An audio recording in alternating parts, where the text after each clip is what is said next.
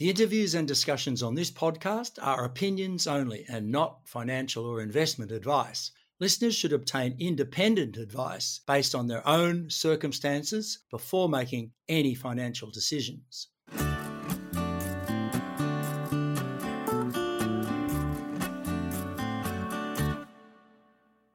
Hello there, I'm your host Peter Strachan. Welcome to Stockhead's Rock Yarn.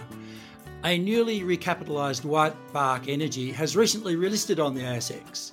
It is now focused on expanding production from its Wizard Lake oil and gas property in northern Alberta, just 30 kilometres from Edmonton. Here to bring us up to date with the development plans of the company is Chief Executive Officer Dr. Simon Brayley. Welcome, Simon. After a wet start, it looks like the company is taking advantage of the Canadian summer to get busy drilling.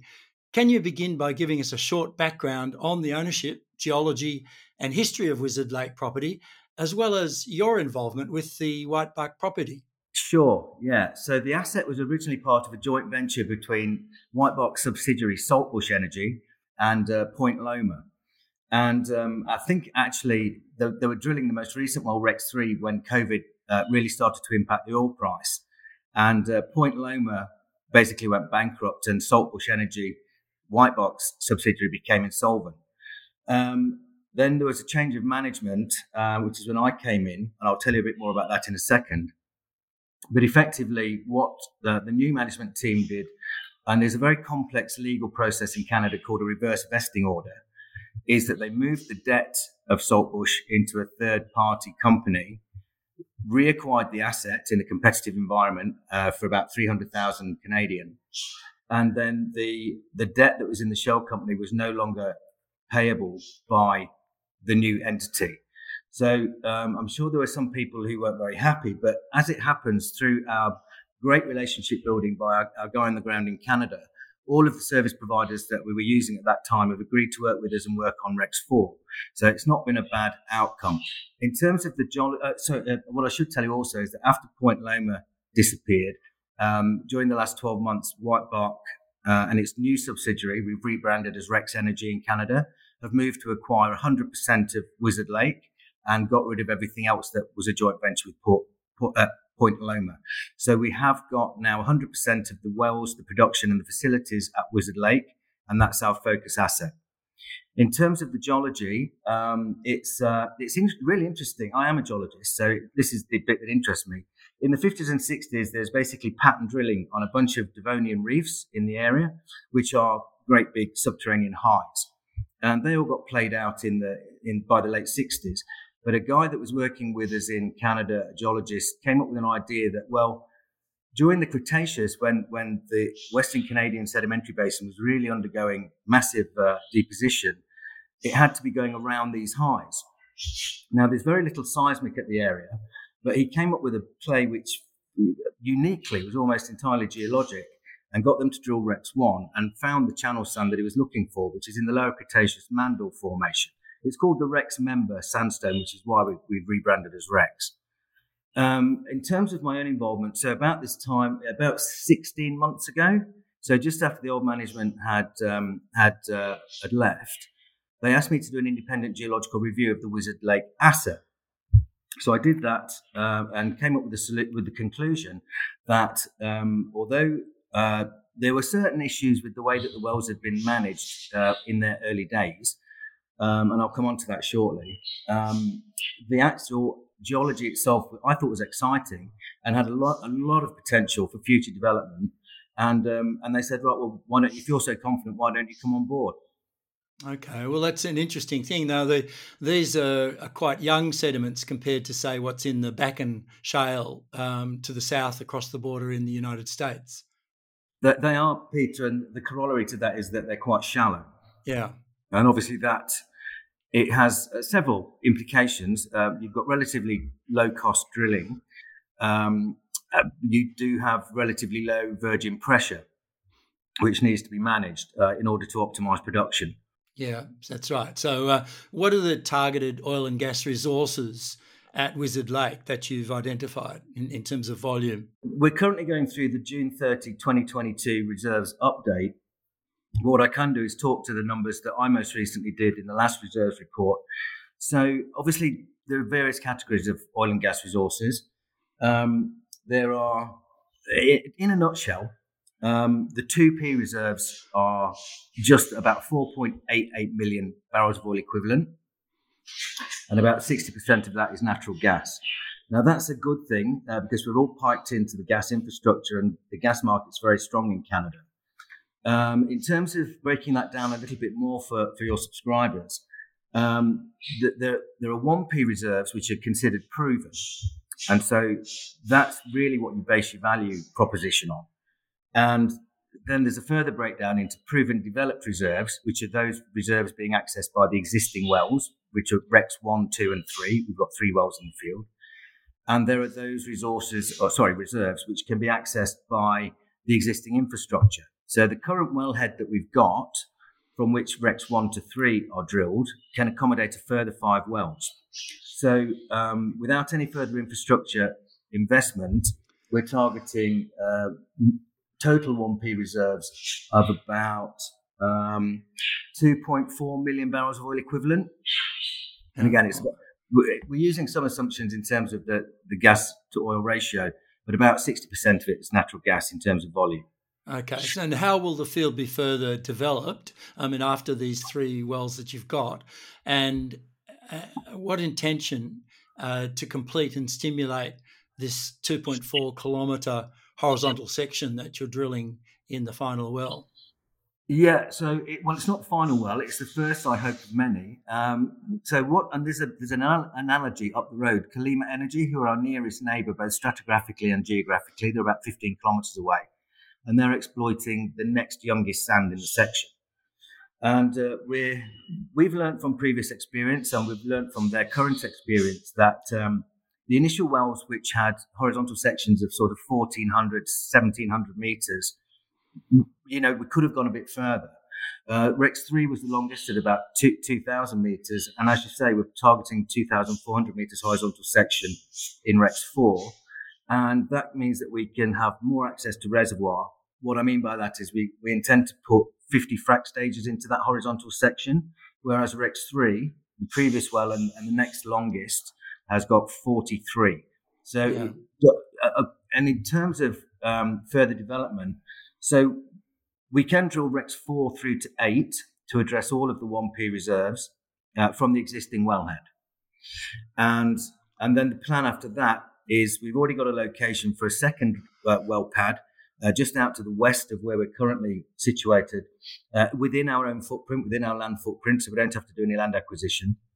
And that will be able to accommodate Rex 9 through to 15, which is effectively the 2P reserves.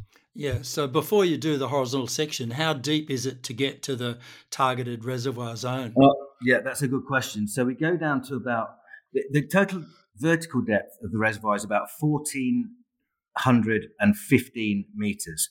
So 15 metres. Yeah. The way that these things are drilled is we go down to about 1,250 metres and start to build a tangent. There are some really good stratigraphic markers in the section that we can use to guide us as we go along. The most critical of which is called the Sparky Coal.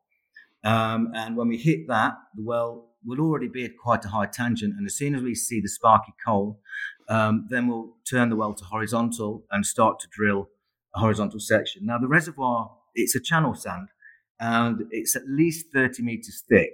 So I've drilled horizontal wells in the North Sea with maybe a 10-metre tolerance. So a 30-metre vertical tolerance is pretty good. And we're drilling with the aid of geosteering tools, which mean that, we keep an eye on the cuttings coming up the hole, of course. If we hit the ceiling or the floor of the channel, we just steer the bit and get back into the channel central. Yeah, that explains why your drilling costs are so cheap in this area. So what do you expect to be the total completed cost for a well? Okay, so I will give you a number in US, which is about 2.86. But if you don't mind, I'll stick to Canadian and Australian because that's what I've got fixed in my head. So in terms of the drilling, so we're going to approach Rex 4 rather cautiously. The rig is actually moving to site as we speak after all the rain and further delays with its previous job. We expect it to be on site on Thursday and probably take about 24 hours to rig up. So our plan is to drill the initial hole, get the 2,400 meter horizontal section. Actually, it's not all horizontal. That includes the tangent once we get into the reservoir. And what we want to do is demonstrate that that wellbore is fully within oil saturated reservoir. And the cost of that is about just under 2 million Australian. And then to complete the well, which means effectively conducting a 50 stage frac program, is another 2.3 Australian. Yeah. Okay. So like 4.3, 4.5 all up. Not quite that much. 4.3. Yeah. And obviously, as drillers do, there's a contingency built into that cost. Yeah. And so what, given your experience in the field, what level of initial production is targeted from each well, and what is the economic production potential per well? Okay, so I hinted earlier that when I did my independent review, that I thought that there could have been better ways to manage the wells when they were brought on, and I'll be brutally honest. When a well is fracked, it needs some time to clean up, in inverted commas, which is to recover the frack fluid that's been pumped into the formation, to recover that, get it out of the hole, and let the thing come on to its natural production based on its inherent reservoir pressure. I think what happened with Rex 1 to 3 was that they were pulled on basically as hard as possible to get a great IPO number out there. Yeah. So those wells did come on at, great numbers, like 1,000 barrels a day, but it's just not sustainable because it inherently damages the wellbore to treat them like that. So I'm going to give Rex 4 some tender loving care. I want to bring it on at about 300 barrels a day, and at an average gas saturation that we've seen across the field, it'll be 300 barrels a day and about 1.4 million cubic feet. And that's about just over 500 MMBOE per day. Those production numbers do decline necessarily. So we've modelled, based on the historical decline curves that we've seen in the existing wells, we've modelled 2% per month in terms of production rate. And that's what our ultimate recoverable resources are based on, basically. And what are they then, ultimate recoverable? So the ultimate recoverable from one of these wells, and we've got the same model for all of our future wells. Obviously, we'll learn as we go along.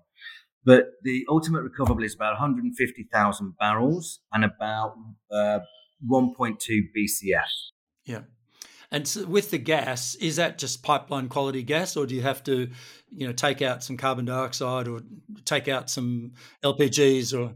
Well, it's quite interesting because it's quite a heavy oil. It's about 16 API, and yet it's a very gassy oil, about a minimum of 5,000 scuffs per barrel. So it gets produced commingled, and it gets to our facility, our separation facility, and then the gas gets piped to it's through existing infrastructure to a gas processing plant run by a company called Petrus, and it's also very wet gas. So what they do is they strip out the natural gas liquids and sell them or give them back to us to sell. And we get something like 20 barrels per million cubic feet. So it's actually a very good increment on the cash flow. The oil itself is and then the sales gas is fed through an ongoing pipeline to our ultimate customer, who is BP. The oil is trucked from the wellhead to a third-party intermediary, and we use two to play them off against each other and keep them both honest. And they pay us on a monthly basis based on the monthly average of daily oil prices for that month. Yeah, and that's based on the 18 API. It's some sort of heavy oil. It's not Brent or anything like that. It is. That's a good question. It's incredibly complicated. We get paid in Edmonton sweet crude, but that's what we get paid in. And the way that they calculate it is that it's WTI with a quality differential or discount, basically. But then when you convert that to Canadian dollars, when we express, and I use $85 a barrel, WTI US, that equates to about $89 a barrel Canadian West Select. But those are the numbers in our economic modelling. Yeah. Okay. So, and what are your operating costs there on a per barrel of oil equivalent basis or per barrel of oil basis? Yeah, the trucking that I just mentioned costs, and this also includes, there's 60% of the production is water. I should have mentioned that, Peter. Yeah. So we've got trucking costs to dispose of the water, and we've got trucking costs of the oil to the marketer. And in total, that's about $7 a barrel. But there's also royalties which are imposed upon us of about 17%. And this, I won't even begin to explain it. With a horizontal well, you're passing percentages of your wellbore go through different people's property, and you end up paying a royalty to the people with the freehold over that property on a percentage of what portion of your wellbore is under their property. But it averages out at about 17%. What I'd like to flag is that at $85 oil, we net back $64.50 a barrel, and at $4 gigajoule gas, we net back just over $2. Well, that's not too bad. I mean, $4. Henry Hub, of course, is getting up towards $9 at the moment. But how do the Canadian gas prices compare now? Well, we've been getting paid between 7 and 8 for the last few months. It's dropped a little bit. It's back down to around 5. But people don't often say this to me, but I take a cautious approach with doing the cash flow modelling because, gas particularly is very seasonal. Yeah. In terms of its price profile. So, as long as I'm doing better than what I've modelled, I think that it's a fairly safe. I can be confident in delivering what I've said I'll deliver. Yeah, well, those net back prices are pretty healthy, and I think any subscriber listening to this will be able to take the numbers that you've given us in terms of annual daily production and the ultimate production and work out a value there. Yeah, I'd like to put some flesh around the economic potential if I can, Peter. Sure. So the existing wells, they're a bit long in the tooth, and the production profile is like a J-curve. So it starts off high, drops rapidly, and then flattens off and carries on for, 8 years. So our current wells are doing this last night's numbers were 70 barrels. This is all three combined, 70 barrels and about 800 MCF. And that is generating for us a net operating income, so after the costs, of about 200,000 Canadian per month. The incremental value of bringing Rex 4 online will add, in its first month, about 700,000 net operating income. So it'll take our first month of production with Rex 4, our monthly income will go from 200,000 to about 900,000. And then, obviously, like the production, it starts to tail off, but not because the production begins relatively high. In the first 12 months, and this is using my $85 oil price assumption and $4 gas assumption, in the first 12 months, it generates free cash. This is Rex 4 alone, generates free cash of over 4 million Canadian. And this is important because it's going to allow us, I think, to be able to drill Rex 5 from self-generated cash. Yeah, and I'd like to do that without having the spring melt ruin everything as it's done with this well. So typically in Alberta, you drill in the early springs, January, February, March, before the thaw. So that's when I'll be able to drill Rex 5 from self-generated funds. So beyond, Wizard Lake might be able to sort of wash its face and continue to pay for further development. But beyond Wizard Lake, what's the sort of development profile for the company? Where do you want to take it? Well, I think when we've got Rex 4 and 5 in the ground, we really will be looking at a significant cash generation. And I think that's at that point, so maybe in a year's time, maybe slightly less. And we're already we're already reviewing things. We want to look at expanding the business by asset acquisition. Probably not too far away, so that we can utilize the existing operations base and experience base. But we are looking across North America, to be honest. All right. So, Simon, what's your news flow really for the next 6 months, do you think? It's going to be focused on the ongoing development wells at Wizard Lake? Yeah, that's a good question. I would hope that on Monday there'll be a release that says that we've spudded Rex 4. And hopefully a couple of weeks later, there'll be I'm going to jinx it now, but I'm touching wood. A couple of weeks later, there'll be an announcement that says that we've completed the horizontal section and it's all within oil-saturated reservoir. Then we're going to look at funding options, or we're already looking at funding options to do the completion, which is the 50-stage hydraulic fracture program. And when we get that done, and I'd like to think that I can get Rex 4 online and bringing in revenue by October, then we'll be looking at Rex 5 in, February. Yep. And after that, I think we can get into, if that's all works out, we can get into a position to be drilling 2 to 3 wells a year. Yes. So the news flow is going to be very much about the Wizard Lake development for the foreseeable. All right. Well, that's an interesting program you've got there, Simon, ahead of you. Hope the weather holds out a bit better than it has been, a bit floody there. Thanks for coming in to talk to Stockheads Rock Yarn today. No, thanks for having me. It's been a pleasure.